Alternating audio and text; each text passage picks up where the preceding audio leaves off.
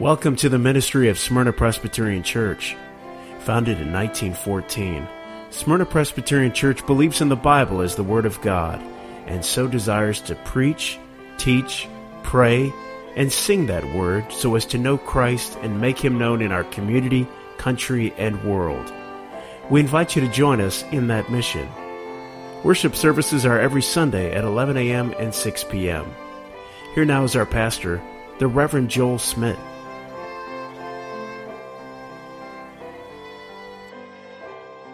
In the light of God seeking us and finding us, we read this from 1 Peter 3, verse 15 this morning, just that one verse. But in your hearts, honor Christ the Lord as holy, always being prepared to make a defense to anyone who asks you for a reason for that hope which is in you. Yet do it with gentleness and respect. Amen. Please be seated. In the year 52 AD, the Apostle Paul, on his second missionary journey, made his way to Athens. As you know, Athens was the philosophical capital of the world. It's where the great minds and scholars would come to philosophize about life and the meaning of existence. The likes of Plato and Socrates. And here the Apostle Paul comes, one who self-admittedly was not strong in speech or person or in rhetoric, who the Corinthians, fellow Greeks, said was strong in letter, but weak in person. Yet Paul, surveying the city, went to Mars Hill, the cultural and philosophical and religious hub of the day. And there, weak Paul, which is what his name even means, little or humble, gave a sermon, gave a defense of his faith, gave an apologetic of Christianity, that which we read earlier in Acts chapter 17. No doubt it probably wasn't the most profound or innovating speech that had ever been spoken in that place. It perhaps did not wow the crowds, as they say. In fact, some probably ignored it, others disregarded it, and we read there in Acts chapter 17, some even mocked it. But it was a testimony of what was true, a testimony to the truth. And the truth ultimately does not need to be weaved or crafted with fine rhetoric. It does not need to be propped up with profound intellect or wit. The truth always rings true, as they say. It has a weight, a gravitas to it all by itself. It is a testimony unto itself. Because all truth comes from the source of truth, which is Almighty God Himself. As much as anyone tells the truth, they are representing God and reflecting His image as image bearers. And therefore, conversely, all that tell falsehoods reflect the opposite, reflect the father of lies, Satan himself. As a result of Paul's sermon, Paul's defense, yes, some were unconvinced, but others listened and believed. And some others said, we want to hear more about this, about the resurrection unto life. And as a result, because of the testimony that Paul gave on that day, there were some that went from darkness unto life, went from death to life. And God's redemptive accomplishments were achieved that day.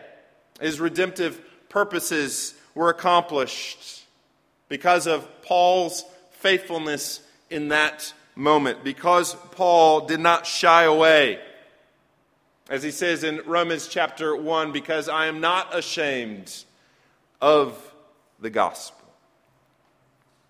Few, if any of us, will probably have a Mars Hill experience. Few will take center stage at Carnegie Hall or give a testimony before Congress or be interviewed by CNN or Fox News or perhaps win a Super Bowl. We may not be given a prominent platform to give a testimony, a defense of our faith, but that does not mean that we do not have opportunities to do so. For our testimonies, our defenses are not any less valuable than those prominent ones given to some.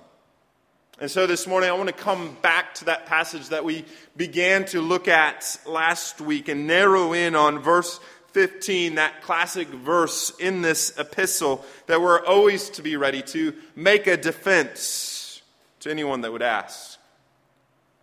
And as we do so, let me remind you that Peter is writing this to the church. This is a word to the church. In other words, this is a word to you. And so the question as we approach this verse is how? How are we always to be ready? And how is it that we are to defend the faith? But before we look at that question, maybe we should answer why. Why would Peter say that we are to make a defense at all? Surely the Lord doesn't need our help.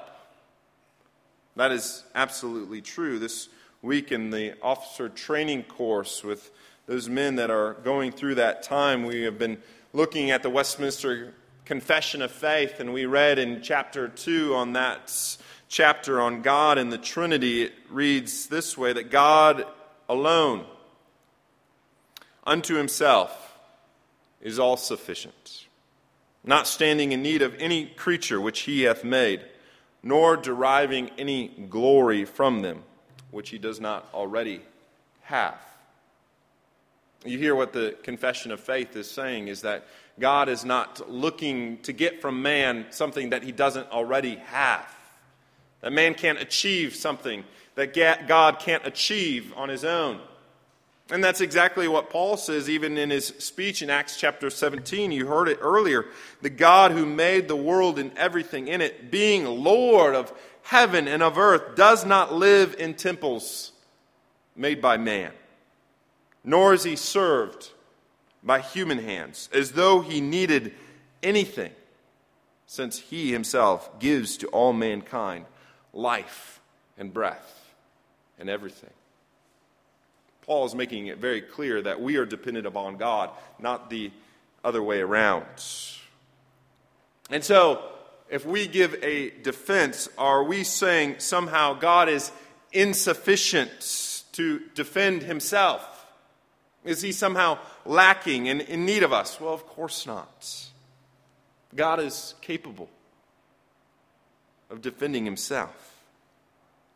And so the question is, why? Why would God want us to make a defense? Well, the mystery is this, that God has chosen to mediate his message through men and women. That is his normative means, is that he is not writing it in the sky himself, that he's not doing these supernatural works and acts and signs and wonders, but rather through the simple means of preaching and teaching and the proclamation of truth through sinful men and women. God is making himself known, making his message known. In other words, he is making his message known through you and me. That God's chosen method of proclaiming the good news of the gospel and the advance of the spread of his kingdom is through the church. And as I say that, do not think that's right, and that's why we support pastors and missionaries. We leave that to the professionals. No, the scriptures are saying that the proclamation and the advance of the kingdom is through you. God has saved you. God is working in you. God has given you a testimony. of how He has both worked in the past as well as how He is working presently in your life. And let me tell you, our testimony is not that we are perfect Christians, that we are model believers, because it's far from that. We are very imperfect ones, but we testify to a perfect Savior that loves us and gave His life for us. That is the testimony of faith. That is the defense of the faith that the world needs to hear. And notice, it is a defense, and that we're not to be an offense. We're not to make arrogant arguments or look for fights or try to make others think that we are more intelligent and they are more dumb and that we have all of the answers, or that we are to just blow up our social media page and blast every atheist that is out there. That is not what we are called to do. Because Peter makes very clear in his message that yes, we are to give a reason for the hope that is within us. But notice what it says at the very end of verse 15, to do so with gentleness and with respect. And as we've seen again and again in this epistle, that we need to have humility in all things, both in our life as well as in our speech. That we're to have a servant-like attitude. We're to have a Christ-likeness. For we read of Christ in chapter 2, verse 23, that when He was reviled, He did not revile in return. And when He suffered, He did not threaten. In other words, as we give our defense, as we give our hope, there should never be a time that we lose our cool, as they say. Yes, we're to speak passionately, we're to speak earnestly, but we're not to do so with vitriol or contempt or cruelty or a better-than-thou attitude, but rather with a humble boldness. That is the way that we're to give our defense, in that attitude and in that manner. And so, how? How are we to do that, you may ask? Well, I think there's 4 ways that God would have us to make a proper defense. And the first is this, and I think it begins with this. It's the holiness of life defense. Too often when we think of apologetics, and that's what this is giving an apology, not apologizing for doing something wrong, but what that word means is to give a defense. That when we make that apology and do these apologetics, so often we think that it entails these intelligent questions that we're to ask and to engage others, or these grand intellectual debates that we should be able to have all formed in our mind, or perhaps have these witty comebacks to whatever the person might say. I would say to you this morning, first and foremost, if we want to be a great witness for Christ, it begins with our life, not with our words. And notice for a moment in this letter how often Paul talks about our manner of life. In chapter 1, verse 13, he says, prepare your minds, be sober-minded. Verse 14, be obedient children, do not be conformed to the world. Verse 15, be holy as He who called you is holy. Verse 22, purify your souls by obedience to the truth with a sincere and brotherly love. Chapter 2, verse 9, you are a chosen race, a holy priesthood, a holy nation. Verse 11, abstain from the passions of the flesh. Verse 12, keep your conduct among Gentiles pure. Verse 15, by doing good you shall put to silence the ignorance of fools. Chapter 3, that they may be won over without a word when they see your respectful and pure conduct. And even in this small passage, right around it, in verse 13 it says, be zealous for what is good. And then again in verse 16, have a clear conscience, so that those who revile your good behavior in Christ may be put to shame. You get the point, do you not? Peter puts a tremendous emphasis upon doing.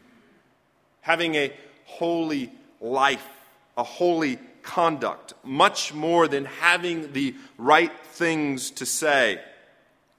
Obviously, words are to be a part of our testimony. Don't get me wrong.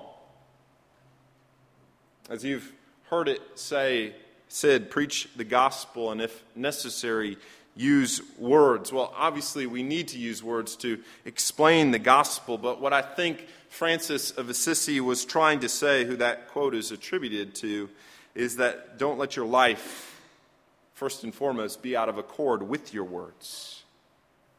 Don't let your life discredit what you're saying, but let your life be a testimony. Verify what's coming out of your mouth. Because, as they say, your actions speak louder than your words. And for Christians as a whole, that's where we need to begin, is it not? That there is a distinction. That your beliefs, that your faith shapes your life. Not just from what you do from 11 to 12 or 12:15 most Sundays, but the entirety of it. That our worldview, those things that we hold to be true, shapes the entirety of our being, shapes the entirety of our world, both our actions as well as our words. And Peter's saying here, before giving a testimony, before giving a word for Christ, examine your life. Not to be sinless, of course not, but to not be an open contradiction to the basic commands of Scripture. This was what Paul's concern was, remember? When he says in 1 Corinthians 9:27, he says, I discipline my body and keep it under control, lest after preaching to others, I myself should be disqualified. Notice he says he doesn't want his life to be incongruent with his words. And so it must begin there with the holiness of life defense. Second, the holiness of heart defense, as it says there in verse 15. In your hearts, honor Christ the Lord as holy. Literally, make holy Christ in your hearts. That an outward life conformity to Christ ultimately comes from an inward heart conformity. That our actions spring forth from a heart that has been made right by Christ, that has been cleansed, that has been sanctified, that has been saved, that has been made anew. That we're not to be the opposite, not just to have outward conformity, but our hearts be far from the Lord. All of this we've probably seen before. We've seen it in ourselves. We've seen it definitely with our children. When you tell them to do something and they do it, but you also see that murmuring, that grumbling and that complaining, that look in their eye like they're not really enjoying this, but they're doing this merely because they have to. With a little bit of resentment in their hearts. And not too much joy or pleasure in the act that they are called to do. And that's obviously not what the Lord wants us to do this just because we ought to or we have to. No, we live our life in a holy way. Ultimately, not because we're trying to live our life before men, but because we're trying to live our life before God. Not as man-pleasers, but God-fearers. We're not to live one way in public and another in private.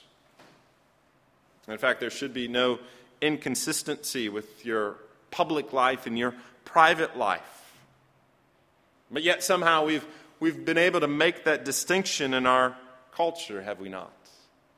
That whatever happens privately is just someone's private business. And therefore it's out of scrutiny of the rest of the world. And therefore it's permissible, no matter what it is, as long as it's done in private, as they say. Beloved, in the sight of God, we have no private life. all of our life is lived in the full and public view of Almighty God. We live our life coram Deo before the face of God who sees and knows all. There's nothing hidden from Him. Therefore, we're to have a holiness of life because chiefly we have a holiness of heart, that the Lord has redeemed and saved our heart. Right? He has made Christ holy, He has set apart Christ in our hearts, that we don't compartmentalize Christ, but Christ is over, above, and in and through all of who we are. Heart, mind, body, soul, and life. That is the kind of life that God is looking for. That is the kind of life that we ought to live, that Jesus deserves. God is first and foremost concerned with the whole of who we are. Listen to Jesus' condemnation of the people during His day when He said, "This people honor me with their lips, but their heart is far from me." They're saying the right thing, but their hearts are not anywhere near in the worship and the adoration that Christ would love to see in our own hearts and lives. And so before we are to open our lips, we must examine our heart and to examine our life in the light of this word. Well, third, then, there's an honor for Christ defense. None of what I said before means that we're to be silent. No, we're, as Peter says, always to be ready, always prepared to give a defense. And as I said earlier, a defense requires words. If your defense attorney didn't use words, you would want a new attorney. So how should we speak?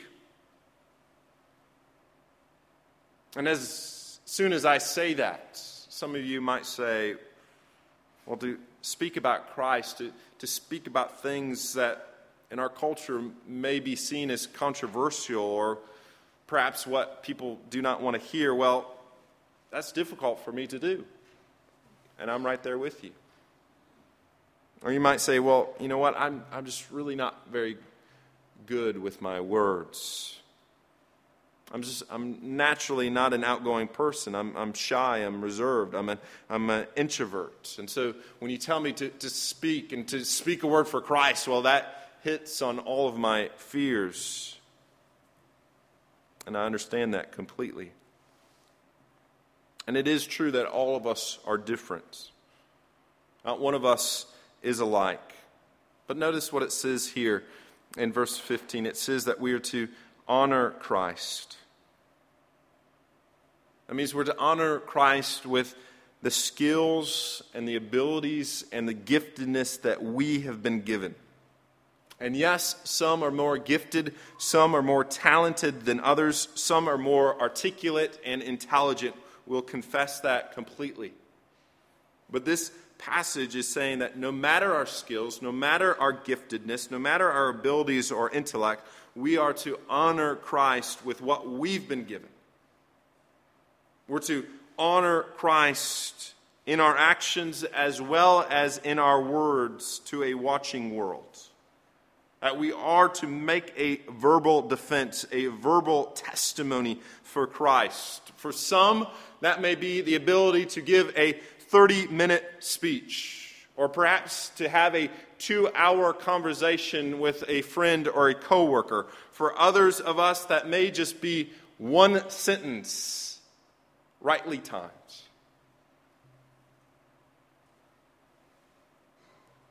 That all of those are a defense of the faith.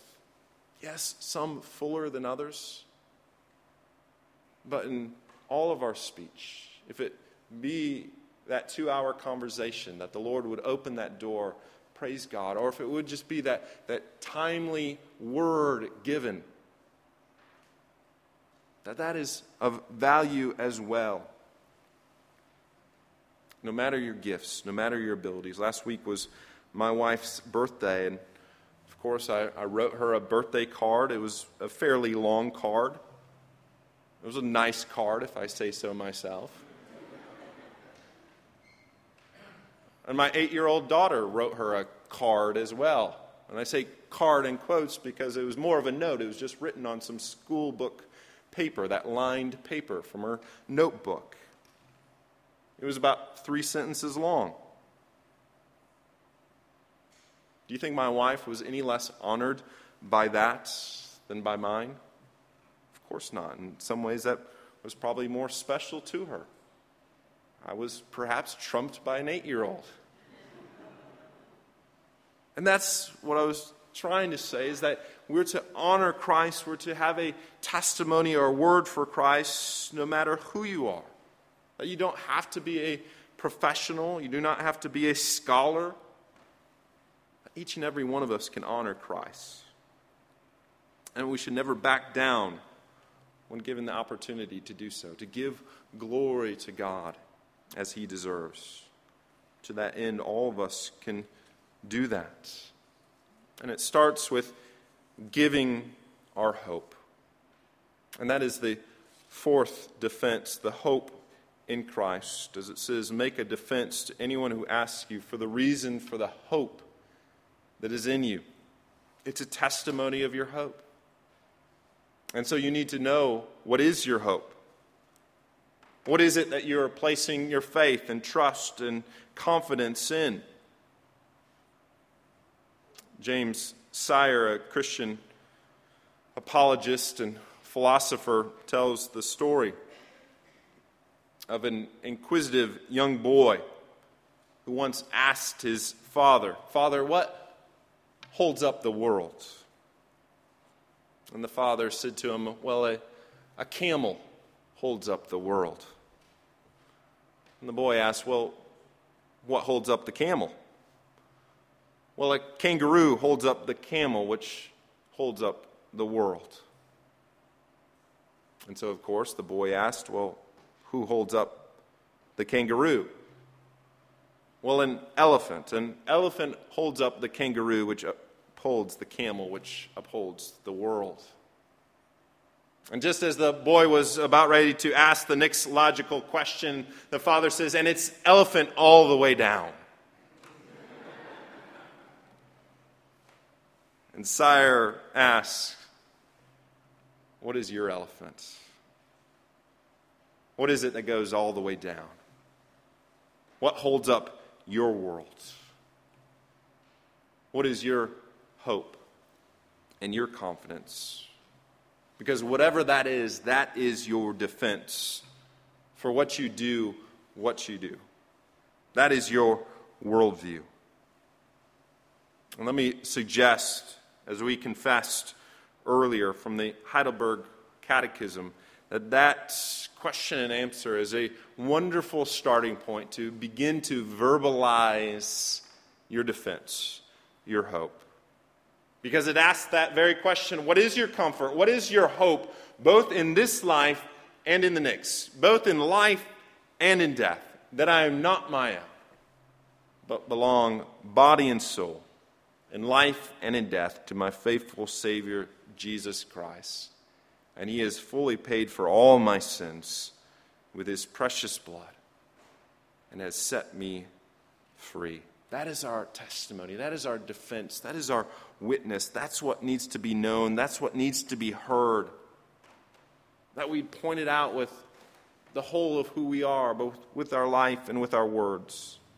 And so let me ask, just as you reflect on this last week, who did you have an opportunity to give the hope, to give that testimony, to give that simple word of truth to? And did you take advantage of it?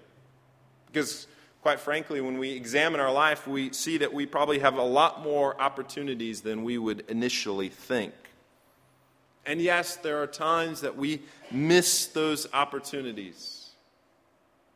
When we think, I wasn't ready, or we think later on, you know what, I said this silly response instead of saying this over here, and we think, wow, why couldn't I have been a little clearer, a little more articulate? Why didn't I talk about Christ in that moment instead of the weather or whatever else.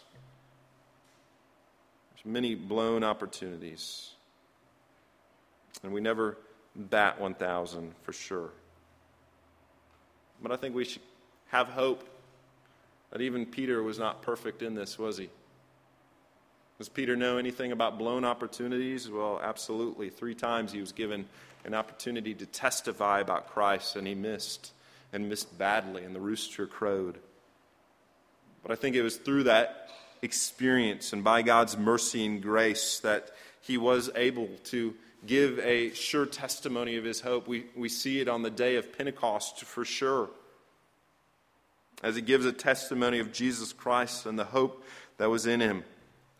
And therefore, when we miss those opportunities, use those times to think, next time that comes, this is what I should say, or this is perhaps how I should approach that situation, so that we would be ready, we would be prepared. But be reminded again that our role is not to persuade anyone. Our role is merely to profess Christ, to honor Christ with the hope that is within us.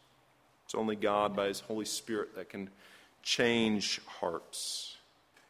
And he takes his word and he takes our testimony to that word and work, and he does change hearts, and he is pleased to do so.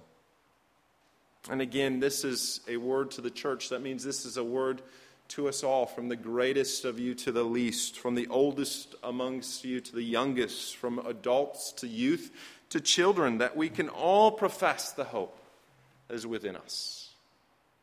Given our age and given our maturity and given our time to walk with Christ. Let me finish with this story. Recently, I heard an interview with a Christian family that had a severely autistic child. And they talked about the challenges and difficulty of parenting such a child, and how they worked with their son, William, for him to be able to speak and for him to be able to verbalize. And through persistent work, they were able to break through so that he was able to give simple responses and basic communication. But if you know anything about children with autism, they have an amazing ability to memorize. And so even though he had difficulty answering, "How are you feeling?" or "What do you want?" if you would ask William, "What is it that you believe?" he would tell you, "I believe in God the Father Almighty, maker of heaven and of earth, and of Jesus Christ, his Son, our Lord." Because he could recite the Apostles' Creed perfectly, word for word. And hearing him do so, to struggle with simple words, but yet confess his faith, that faith that had been passed on for centuries, was enough to bring a tear to your eye. It was beautiful. And that's the hope that each one of us has. That's what ought to be upon our minds and upon our lips, to always be ready to all that asks. Being reminded of that scriptural promise, "He who acknowledges me before men, I will acknowledge before my Father in heaven." And so may the Lord be pleased to use our efforts, all for his kingdom and for his glory. And may we, by his Holy Spirit, always be ready to give the hope that is within us. Amen. Let us pray. Our gracious God and Heavenly Father, we give you thanks. Lord, how many times have we missed those opportunities to say or speak a word? Just a word of truth, O Lord. A word of who you are, or what you are doing in our life, to give hope and comfort to a world that is seeking anything of stability, anything of truth, anything that they can put their lives upon. And Lord, we have the solid rock, the firm foundation of the Lord Jesus Christ. And so, Lord, help us not to keep that to ourselves. But Lord, may you give us many opportunities, even this week, profess the hope that is within us, and that hope is the Lord Jesus Christ. He is our hope this day and for all of eternity. We thank you for him. It's in Christ's name we pray. Amen.